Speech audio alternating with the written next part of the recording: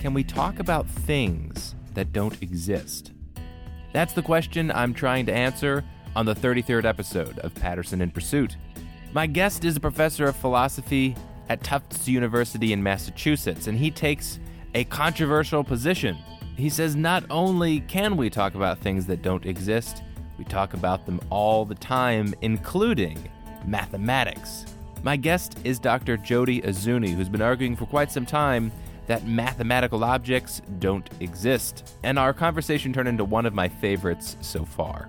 If you remember some of the earlier conversations I had on this topic, like with Dr. Williamson and Dr. Isaacson in Oxford, they took the position that mathematical objects have a real existence separate of our conception of them. They believe in the so-called Platonic universe. My position has been, well, I don't actually think those mathematical objects exist out there separate of our conception. I think they're constructed objects. They have a mind-dependent existence. Well, Dr. Azzouni rounds out the spectrum and he says, no, they don't have a mind-dependent existence. They don't actually exist at all. So before we dive into it, I want to tell you about the sponsor for the show, Praxis. Praxis is a company that is looking for young, enthusiastic talent, people that are in college and realize that, the college experience is not living up to the hype.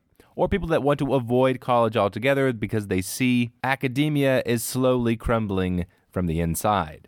They take those individuals and they give them a 9-month program. It's 3 months of a professional boot camp that's followed by 6 months of a paid apprenticeship. And after you graduate from the program, they guarantee you a $40,000 a year job offer.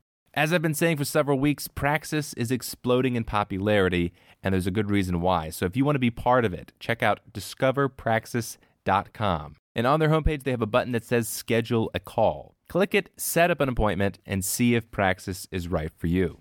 So this interview is yet another that I honestly can't wait to break down. There's so much material here. There's so much here to talk about. For some reason, metaphysics gets a bad rap as a philosophic topic. I don't understand why. I think these kind of conversations are a blast. So please enjoy the interview with Dr. Jody Azzouni of Tufts University. Dr. Azzouni is the author of 8 books and growing, and I'm sure you're going to find what he has to say interesting and provocative. We like to use numbers all the time as humans. We use mathematical reasoning constantly. Mm-hmm. Let's call it indispensable. Indispensable. I think it's absolutely indispensable. Yes, and when we think about mathematics, or we try to formalize mathematics, we have all of these what seem to be self-evident truths. 2 + 2 = 4. So everybody goes, oh yes, of course, that's a truth, and they move on. But what I want to know is, when we use numbers and we make mathematical claims, what are the actual objects that we're talking about? What is a number? When we say 2 + 2 = 4, what is 2 in the first place? Okay.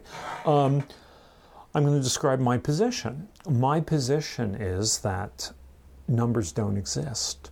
I'm a nominalist. My position is that lots of things don't exist, but my first focus in my earliest work was mathematical objects.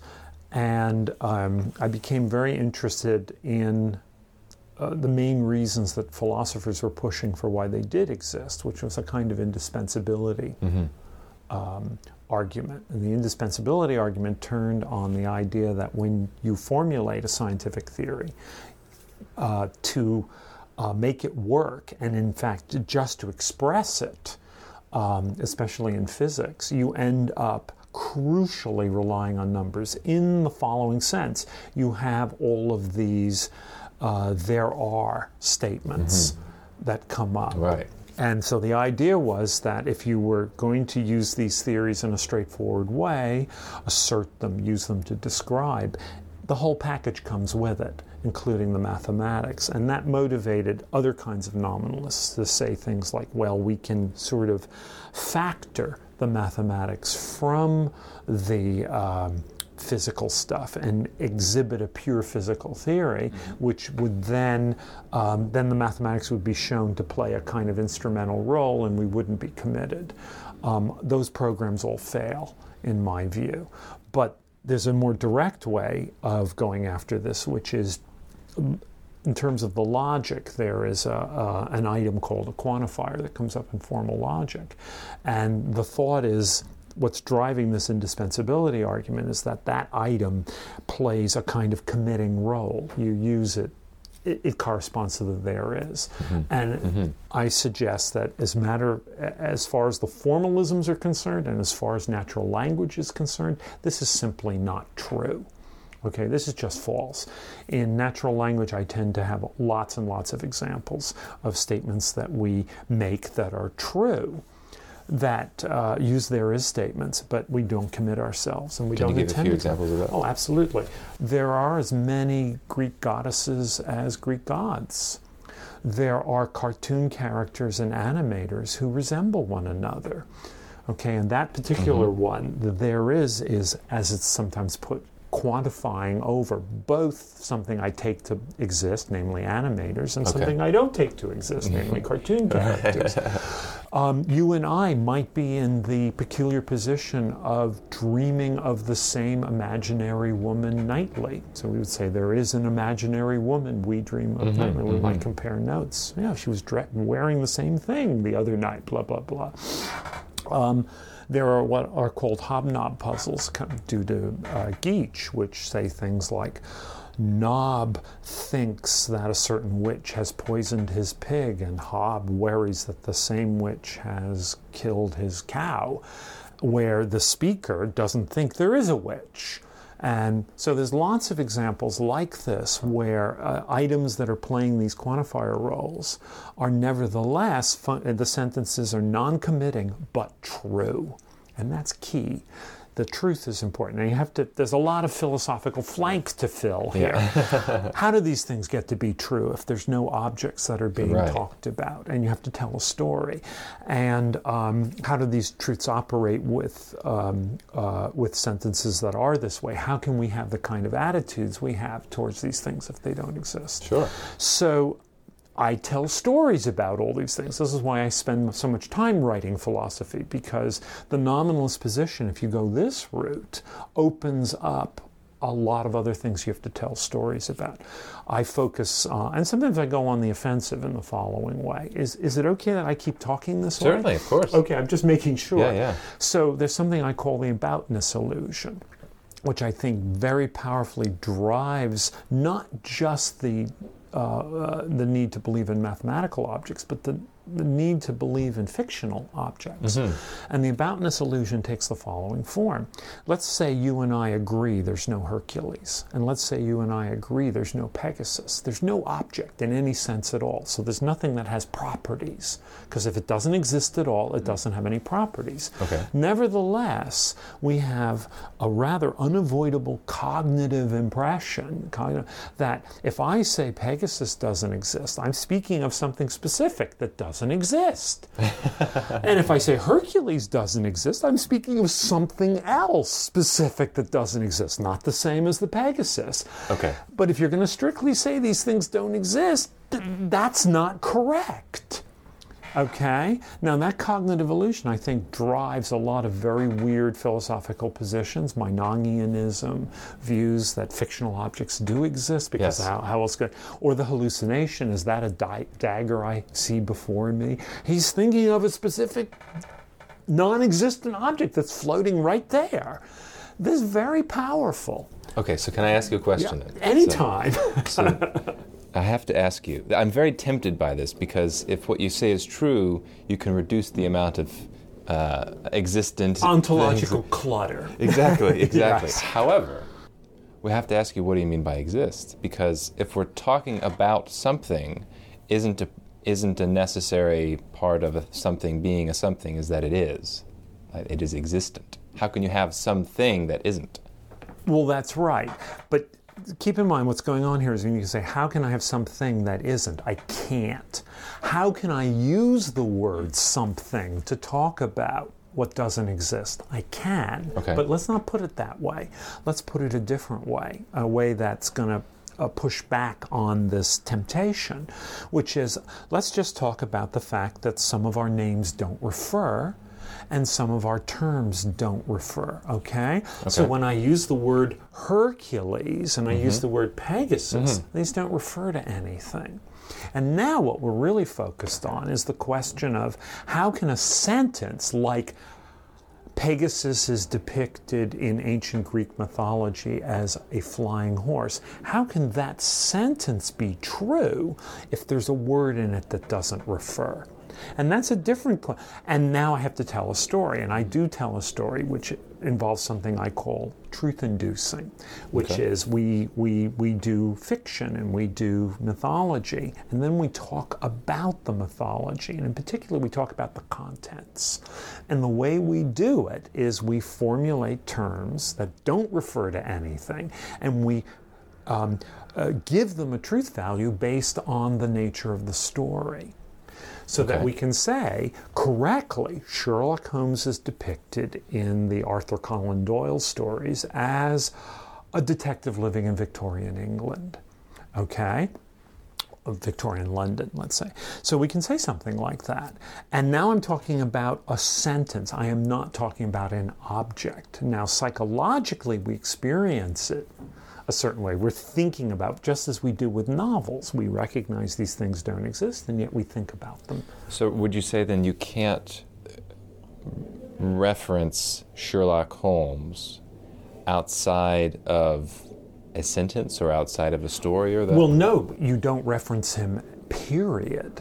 But there are sentences in which the word occurs which have truth values. And those sentences get their truth values in some derivative sense from the stories. But you can compare Sherlock Holmes across stories. You can talk about Sherlock Holmes in movies. You can compare Sherlock Holmes. I can say Sherlock Holmes is depicted in all the fiction he appears in as far smarter than Donald Trump is depicted in anything that talks about him. Perfectly good sentence. Well, when you say one that's not true because of, as it turns out. Well, when you say stories, that's depicted in stories. That's right. Does a story have an existence then? For the sake of our conversation, let's take stories to exist. What they actually are might be words on paper, interpreted sentences, etc. I have very radical views about what ends up existing at the end of the day. Okay, well, I have a book. I have a book which, unfortunately, I don't have here, so I can't give it to you. But I can always send it to you if you give me the address. Called "Semantic Perception: How the Illusion of a Public Language Arises and Persists." So that also focuses on certain other class of what I call cognitive illusions. What's going on in semantic perception is the idea is, you and I have basically language organs. I'm going to use Chomsky-style language here. I'm very sympathetic to a lot of what Chomsky has to say about this. We have, as it were, each of us has a faculty, a language faculty. What it produces is we end up competent in an idiolect, an individual idiolect. I have mine, you have yours. That's going on here. They overlap sufficiently that we enjoy successful communication, but they're not exact. But that's not our experience. Our experience is very different. Our experience, you're an native English speaker. You have an involuntary experience of meaningful words on a page. There is no object like that in the world.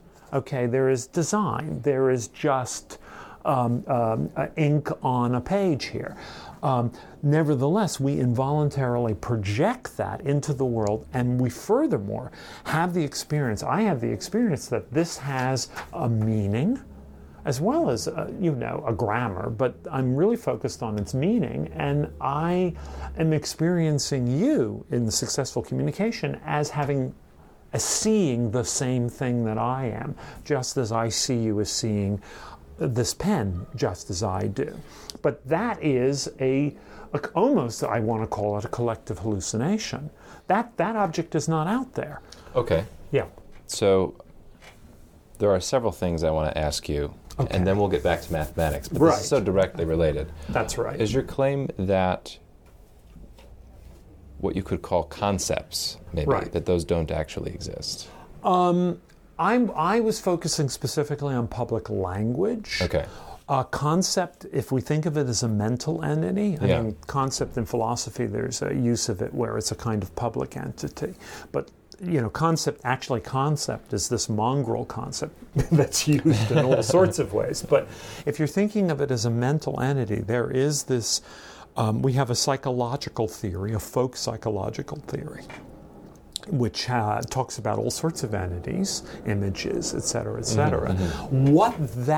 If that theory actually refers to anything or not, I'm not prepared to say. Okay. It's the reference part that I'm getting. Right. What I'm focusing on specifically here is that when you talk about a public language, which we do, and we talk about English, and we talk about the grammar of English and the meanings of words that are held in common, and if we talk about the practices that we engage in where we defer to others sometimes on the meaning of a word.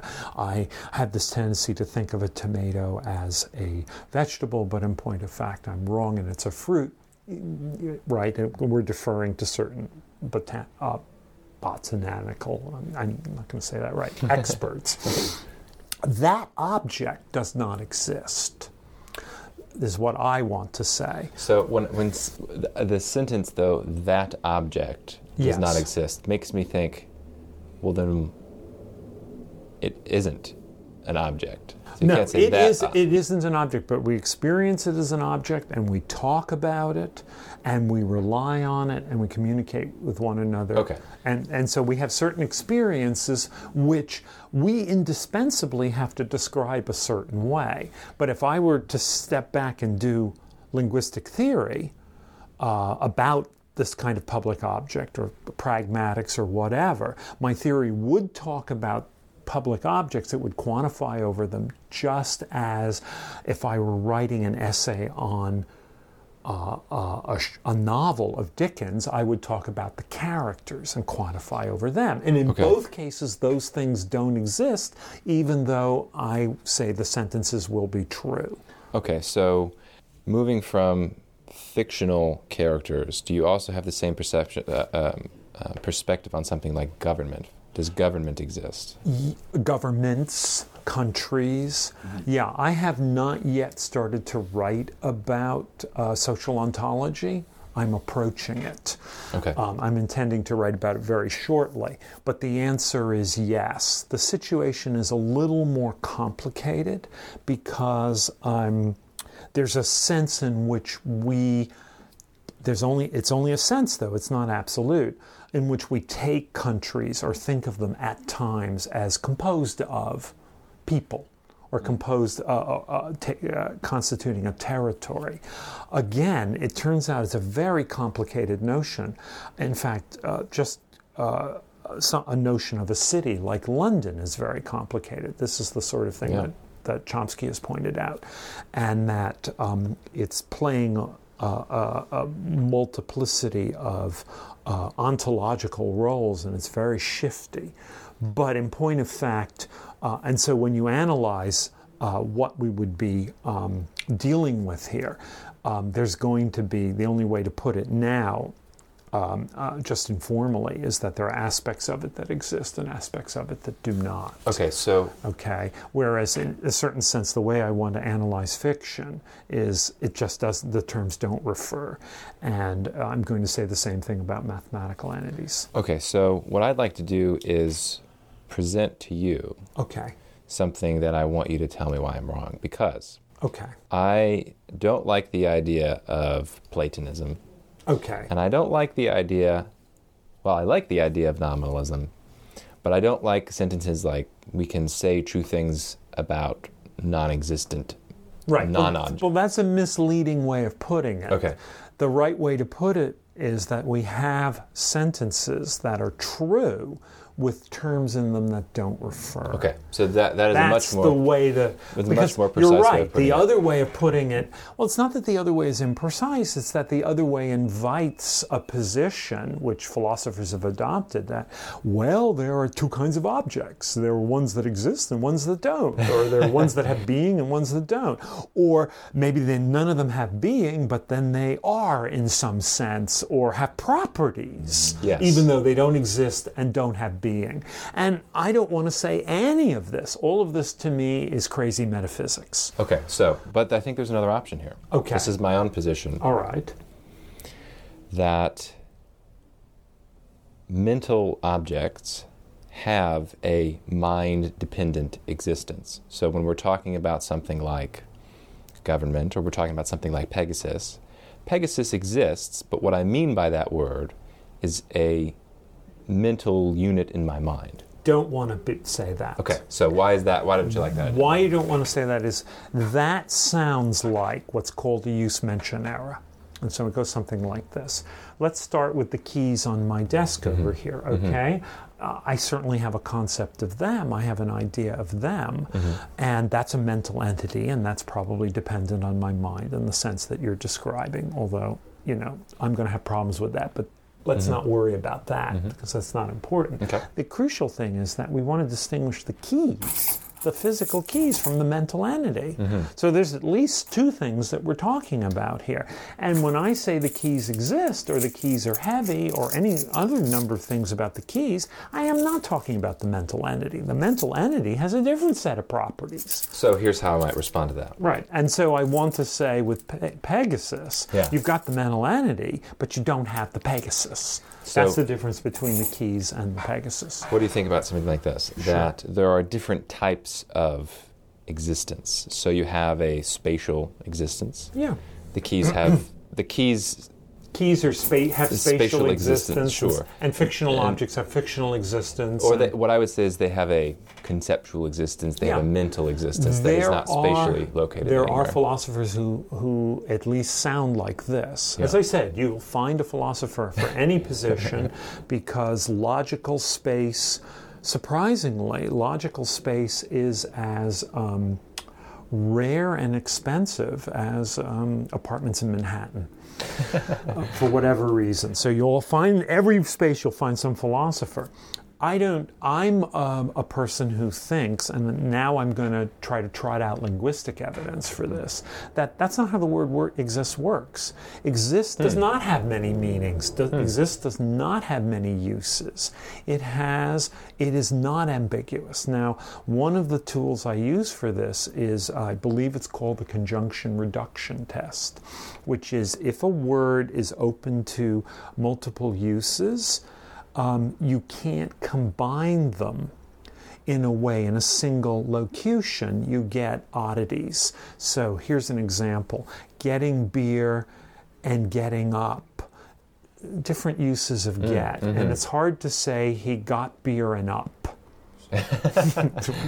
Right? Right. Now, however, recall the example I gave to you a little earlier where I said there are cartoon characters and animators who resemble one another. One use of there are covering both two different kinds. And you can also say the same thing with exist. Yes, I totally agree. But what I would say is all that's reflective of is an imprecision of language that comes up in circumstances like this. So the way we clear that up is not by saying, exist is intrinsically ambiguous. We just say, we have to specify what we mean by the term. So if I say something like, Harry Potter has square glasses, that's a false sentence. I could meaningfully say, no, that's false. Harry Potter has round glasses. Right. What I mean by Harry Potter seems like a very clear concept. It's some kind of a mental unit that I can describe in various true or false ways. Other people might share that concept in their own minds. And there's going to be this overlap between your concepts and my concepts. But we don't have to say Harry Potter doesn't exist. What I'd say is Harry Potter that term has no spatial referent. That term is just a pure conceptual referent. Look, this is a view. This is a view. Okay. And you can even inoculate the view against the linguistic evidence. You don't have to call language imprecise, which seems mean. You can say, well, we're going to revise the language or regiment it. We're going to allow exist to work this way.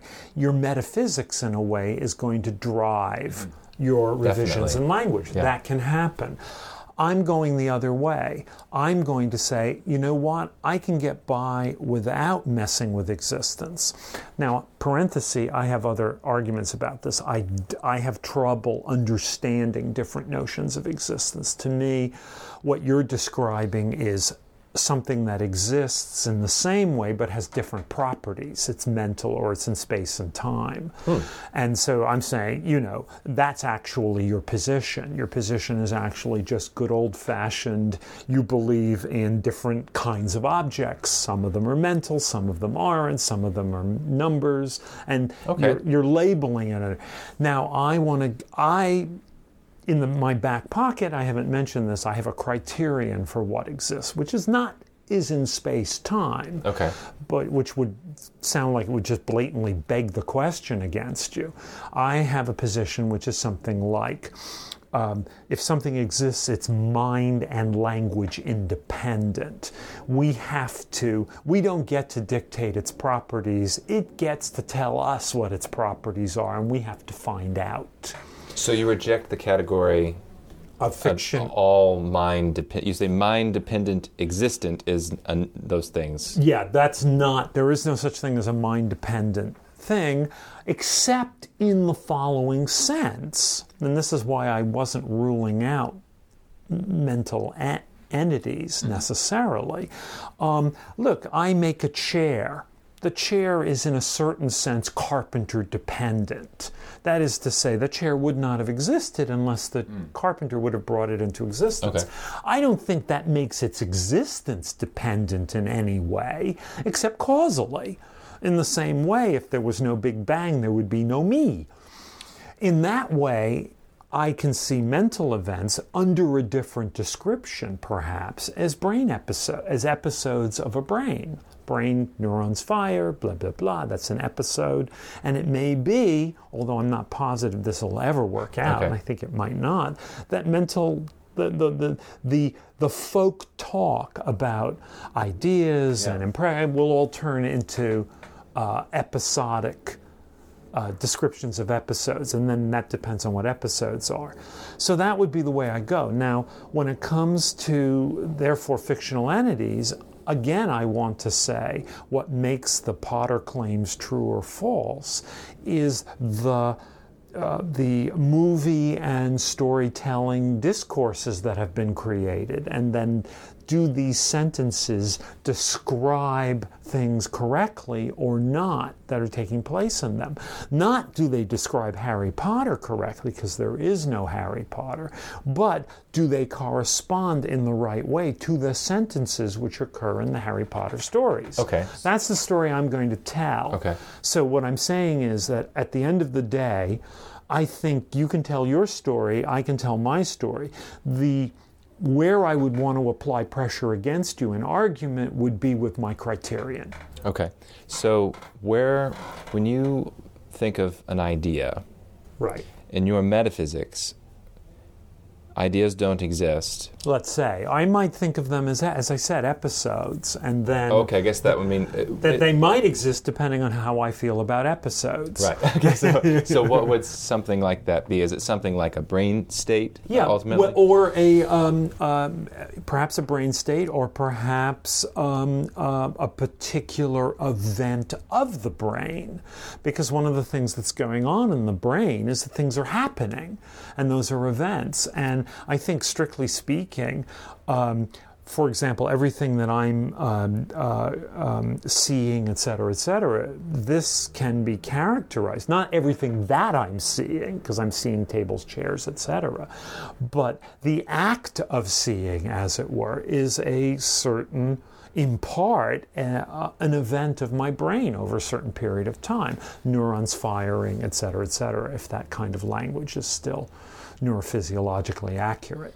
So that's an event of the brain. Now, the brain does a bunch of things. There are events that occur in it. It goes over a process of development. When new memories occur, there is neurophysiological changes. All of that would be the stuff I would end up talking about. So when you are thinking about creativity, human creation. Because I have this wiggle room in my metaphysics for mind-dependent things, I would say something like, I can actually conceive of, let's say, a song that hasn't been written, or a song that's in my head. I mean, it's never been fully there, but I can almost, in a sense, hear it. Right. I can say all those things with a language of like, yeah, well, in some sense, that song exists. That's what I'm referencing. That's what I'm pseudo-hearing. But its existence doesn't have any spatial referent yet. How do you think about, creative objects? Yeah, creative objects, it's going to depend on the object. Let's assume that an object is the objects we're talking about here, there are such objects, are time-bounded. They come into existence at a certain point. They go out of existence at a certain point. And let's say these are the things we create. This is a very simple toy model because I think there are things we create that don't exist in a certain sense. Again, I'm speaking in this terrible way. But I can anticipate, and there are things we say like, the house I am going to build is one I can barely afford. Okay, and that's a statement about a future house. Okay, I am able to refer to, there are real questions about, am I actually referring to it, because it exists in the future. Let's say it really does exist, and then maybe I'm able to refer to something in the future at the present moment, and that would be an actual object that I was referring to. It maybe the house never comes into being. In that case, I'm not referring to something. Okay, but nevertheless, what I'm saying is true. Because one of the reasons the house never got built was because I couldn't afford it. Right? So what I'm going to do in these cases, and if you think about the creation of fictional characters, which I treat as creation, those are the creation of things that don't exist. And what we're going to describe instead, if we say, well, what did the person create? Metaphysically? Well, it depends. If it's a story, it's a bunch of sentences or it's ink on paper that's interpreted or whatever. And then it's something that we allow to accrue over time, the way we would treat it. In other cases, we're just going to talk about a practice that we can carry on of a certain sort, a way of talking. And that's what we're actually creating when we're creating these objects. I have one more question for you, and then we'll bring it back to mathematics. Okay. For me, because I feel like I have a little easier of a time talking about mental objects. Right. I could, in this realm, in this kind of non-spatially existent realm, I can also throw something like consciousness. Is that, right. God, just a big basket of non-physically existent non-spatially existent things, and I'm just going to put consciousness in there, so that resolves any kind of problem. When you think of consciousness or the experience of awareness, right. How does this fit into your metaphysics? Is this am I referencing anything in the world? That's really complicated. And it's a little like government. What's going to happen, I have not written about this. I have plans, if I live. The book you will write in the future. The book I will write. Well, the way I've been going, I'm like at 8 now, so there's a chance I'll get there.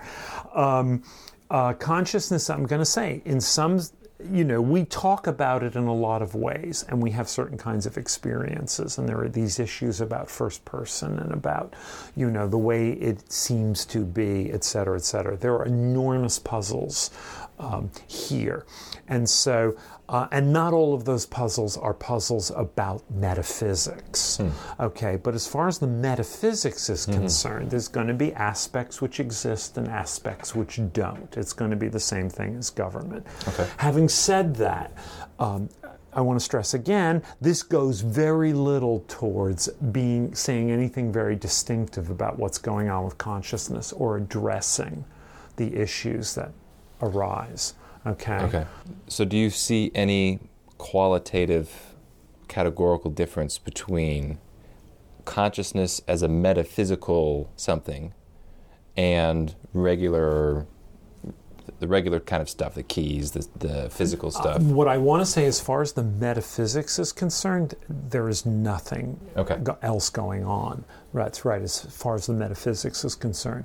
And I have a book coming out in 2017 called Objects Without Borders, which already says that a great deal of what we take to be in the world actually is not there. We project it.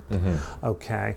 This isn't even going near consciousness. This is worrying about things like what are called individuation conditions for objects and saying we project the individuation conditions.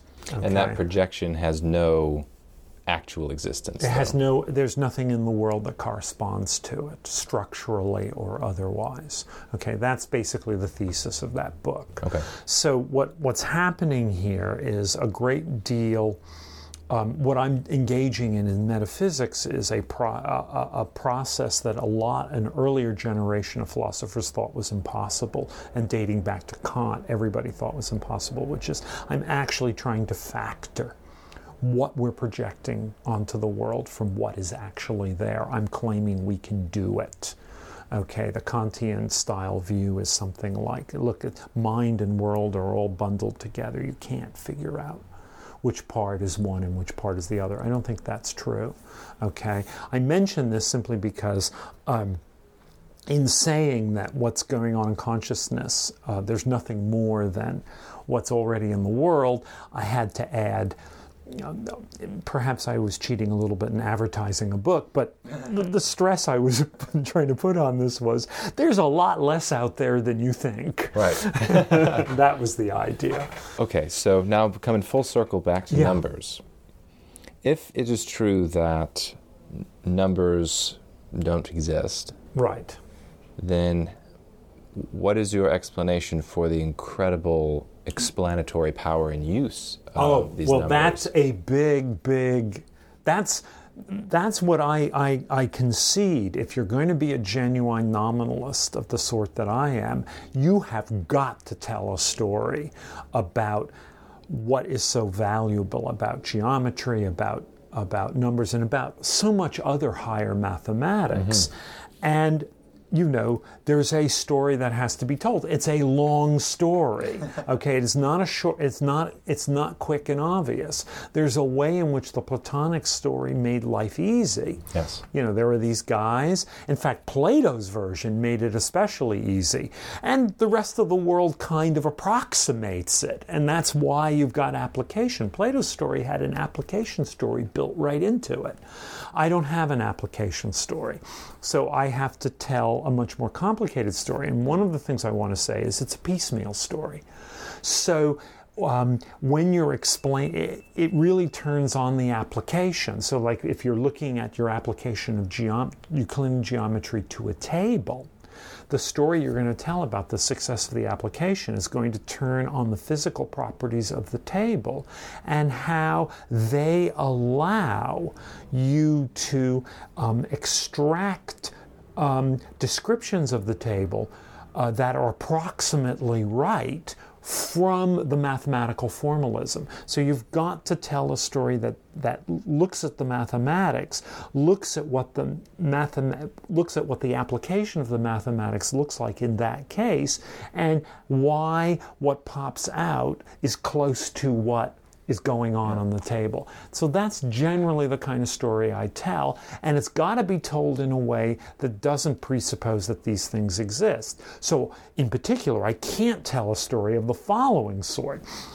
Draw a triangle on the blackboard and that approximates a Euclidean triangle. I can't tell that story because I've just invoked the Euclidean triangle.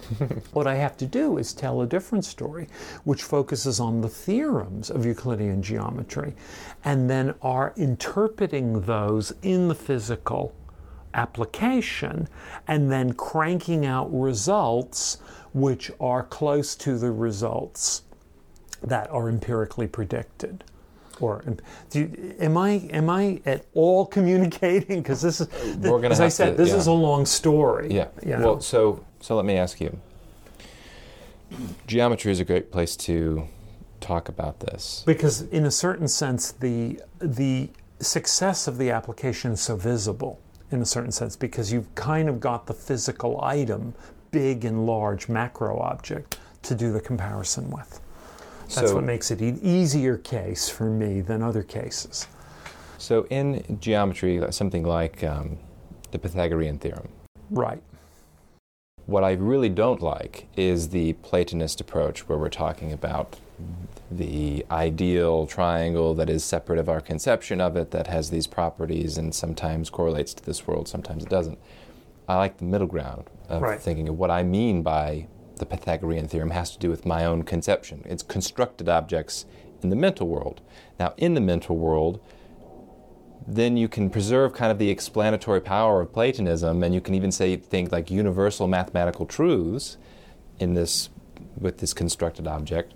But when we go to the nominal perspective, the nominalist perspective, you don't have that. You still have concepts. Do you have any universality of mathematics in nominalism? You don't have it in principle. The universality of the applicability. I mean, look, mathematics as a whole is applicable, okay, and that looks universal. But it's an illusion to think numbers are always applicable. Not if you're dealing with jelly-like things that are mutating into one another. Then is that so, though? Yeah, if there's nothing to count, then you're not going to apply numbers. Some mathematics will be applicable. I'm not denying the applicability of mathematics. I'm just saying, keep in mind you've got lots of different mathematical theories, and they are often applied in different ways, and they're not necessarily the same. That's all I'm saying. So I'm trying to tame a kind of impression that you can have as like, oh my God, look at this miracle, mathematics that applies to the world. And the right thing to say is, a chunk of it applies here, a chunk of it applies here, and an enormous amount of mathematics applies nowhere. 20th century mathematics and 21st century mathematics is full of tons of mathematics that has no application. Yes, and I see. Absolutely. I agree with you on that point, but for different reasons. Well, I understand. But it's perfectly good mathematics, and often applications can emerge later. I can tell stories about that. There are cute stories, but let me not focus on that part. Let me point out something that's very unusual about mathematical concepts. Mm-hmm. Which is, the interesting thing is if you think of you can have an empirical concept of a triangle, which is, I draw this thing with chalk.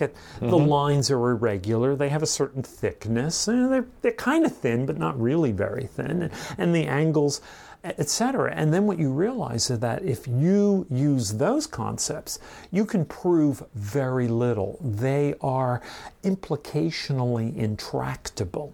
The reason being, the angles don't add up to on something flat. It's not going to be quite flat, and it's not going to add up to 180 degrees. It's a little more, a little less. What you can actually prove is very little. And most of our ordinary concepts, even if they have rich semantic structure like house, like London, it's very hard to prove much with them. The crazy thing about the original set of Euclidean concepts is that they're implicationally tractable. All sorts of things can be proved. And that was what made it valuable. You could prove that the interior angles of a triangle sum to 180 degrees. Okay? So one aspect of the advantage of mathematical concepts, this has nothing to do with whether they refer or not, is that they are implicationally tractable. And what we don't realize is that that is a rarity in ordinary language. Most of our concepts are implicationally intractable, which is why we find ourselves arguing with each other so much, even with perfectly sincere people. Again, I don't mean Donald Trump, I mean people who, with the best intention, using concepts, are going past each other, finding it very difficult to tease out implications.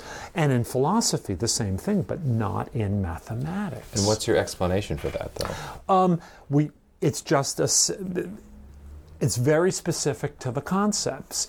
In the case of one of the things that you do is you are narrowing. Think about it this way: the empirical notion of triangle includes so much more than the Euclidean triangle does.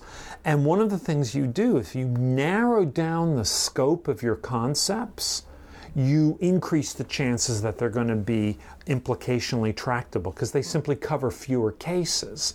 The advantage is that you don't want to get something that has not even a hope of an approximation empirically, because then you'll have stuff that you can pull out lots of implications, but there's of no use. And as I again want to stress, there's lots of mathematics like that. You get something that's implicationally beautiful, you get lots of interesting results that you can show, but it has no application.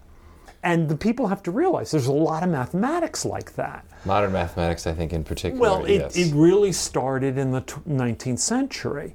And there's nothing wrong with it, as I want to say. This is not a plea to cut back practices in mathematics programs, and by no means. It's to point out something special about an aspect of mathematics. And it's one of the reasons why mathematics became the backbone of physics, because physics, based on that mathematics, inherits the implicational tractability. Again, comparatively speaking, compared to ordinary concepts, which are just implicationally, they're utterly opaque. So something as simple as just a geometric triangle, which it seems like there's some kind of a mental unit that I'm talking about that I can make true statements about. Think of it rather that you're using a mental unit which is enabling you to infer, and you've got an image in your head, but that's not the object. There is no object. You can do that. If it is the image, though, can't we just say that the image is the object?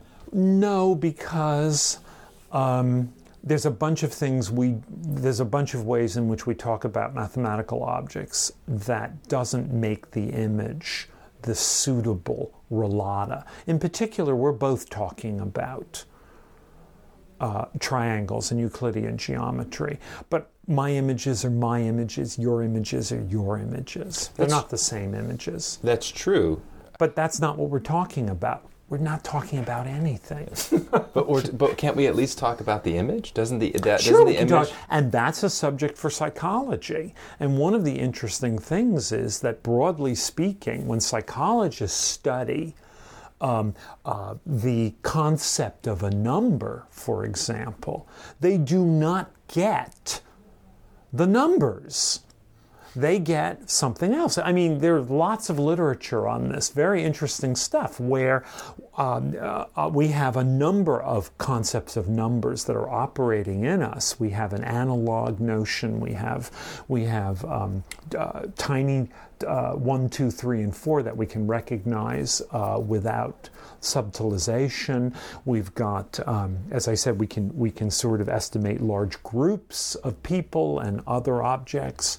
That's a concept of number. We have something that's coming out of the number quantifiers, but the actual mathematical numbers are not instantiated in anybody's head. Well, so let me ask you. So I'll start with an analogy and we'll bring it back to mathematics. Okay. If I were a masterful artist, which I'm not by any stretch of the imagination, and I were to share with you a technique for creating some amazing drawing on a wall, and I describe it, I hold the paintbrush this way and make this motion and blah, blah, blah, you might be able to construct something very similar to what I might have constructed. That's correct. Could this not be the same thing that's going on with mathematics? So it is the same thing that's going on in mathematics. But if that's true, though, if that's true, it seems like the image is the object. The triangle is is like the painting that I'm. The reason it cannot be is because of this element that kicks in, which is, if you're talking about the image, there can't be any right or wrong. The image is what it is. Sure. But with mathematics, we treat there being a right or wrong. is going on. We've got a language practice and a proof procedure which in mathematics that puts conditions on what the objects are supposed to be like. But I think I can explain that. So let's say we're talking about the image on the wall, the painting on the wall. I can make false claims about it. I could say no, but this is different. This is different. Of course you can make false claims about it, but the point is you're not making false claims about your image.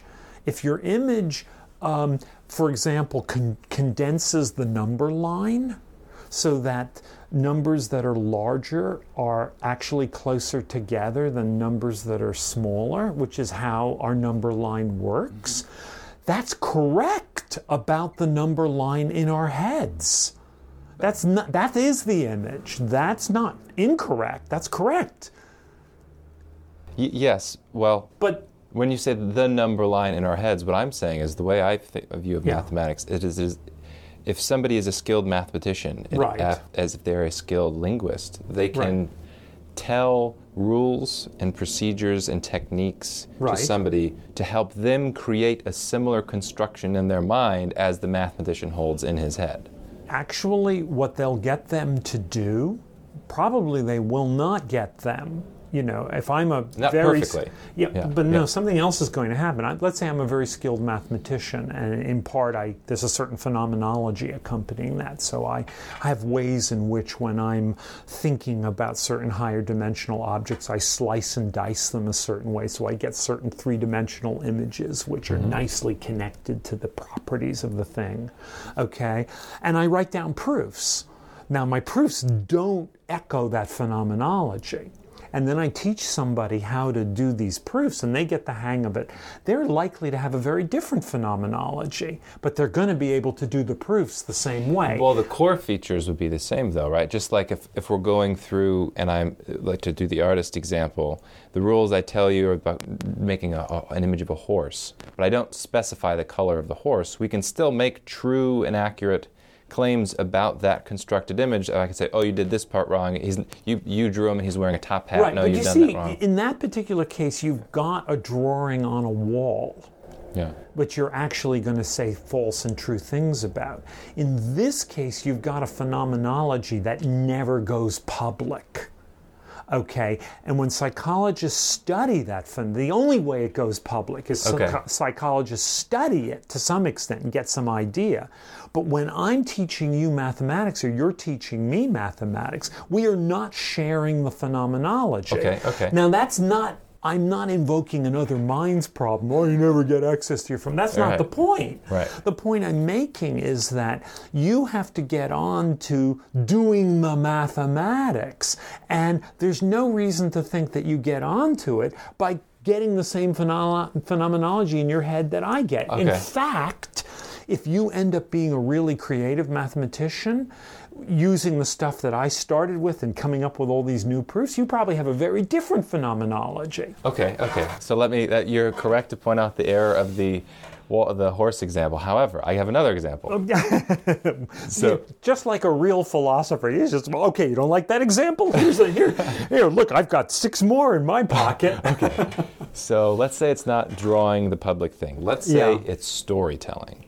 Okay. And let's say I'm trying to communicate to an apprentice storyteller. And I say, look, here are the absolutely essential features of constructing the story. Oh, good, sir. Here's what you do with the plot. Here's how you get the characters to be liked. Here are their names, and this is this is the storyline. If I want to construct the same phenomenological experience in you, here are the key details. But I say, there are things that if the color of the jacket that the person is wearing is different than it is in my phenomenological experience, it doesn't really matter. Yes, so we would disagree. We'd have a different phenomenology, but the same core meat of the story is still there. If I've done a good job in communicating this, the core construction of that story I've is told you how to make the story, and now you go on to do the same thing I was doing with the story. Yes, there's some irrelevant details. So, but none of this is really tracking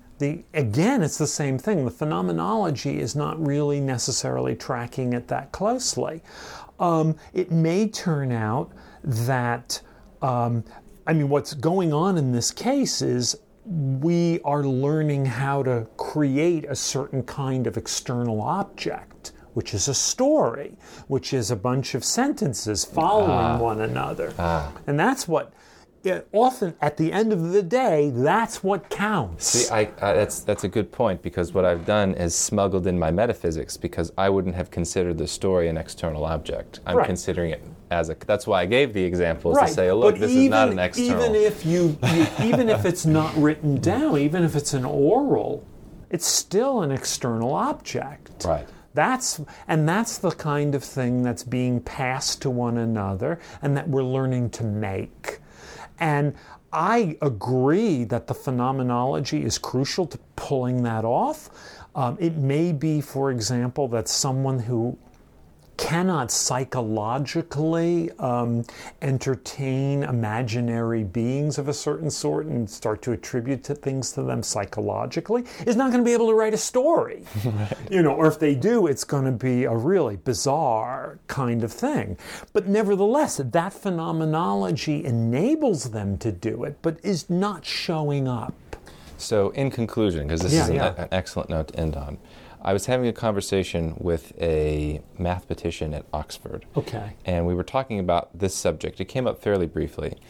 And he was saying there is a school of thought. I don't know if you've heard of this, because I don't know very much about it, but if you do, I'd like to follow this up just on my own research.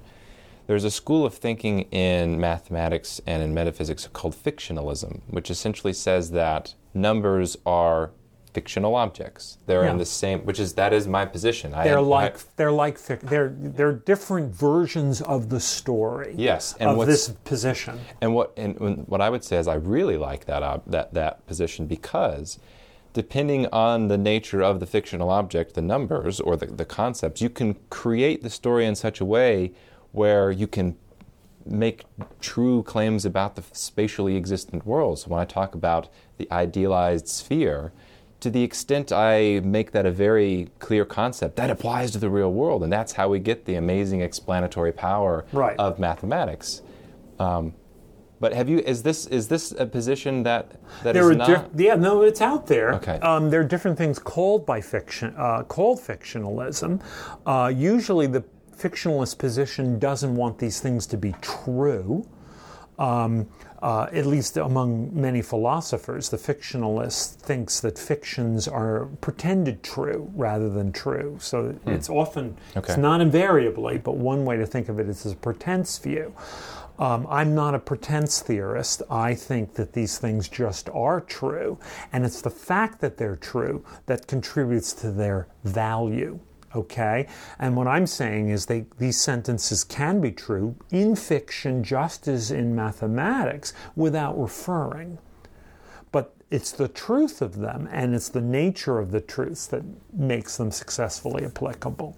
So I want to avoid the fictional world picture in fiction, let alone in mathematics. Okay? So I don't give the kind of explanation that you just mentioned. I'm going to give a different one. As long as I'm successful in giving a different one, we can then get into a fight over the specific issue of do we need to have a kind of fictional object for our story or not? And I'm going to say no, we don't. Well, that's an excellent note to end on. Thank you so much for this conversation. Yeah, thank you. All right, that was my interview with Dr. Jody Azzouni of Tufts University. I hope you guys liked it. I certainly did. When I edited this interview up, I thought, damn, this was a good one.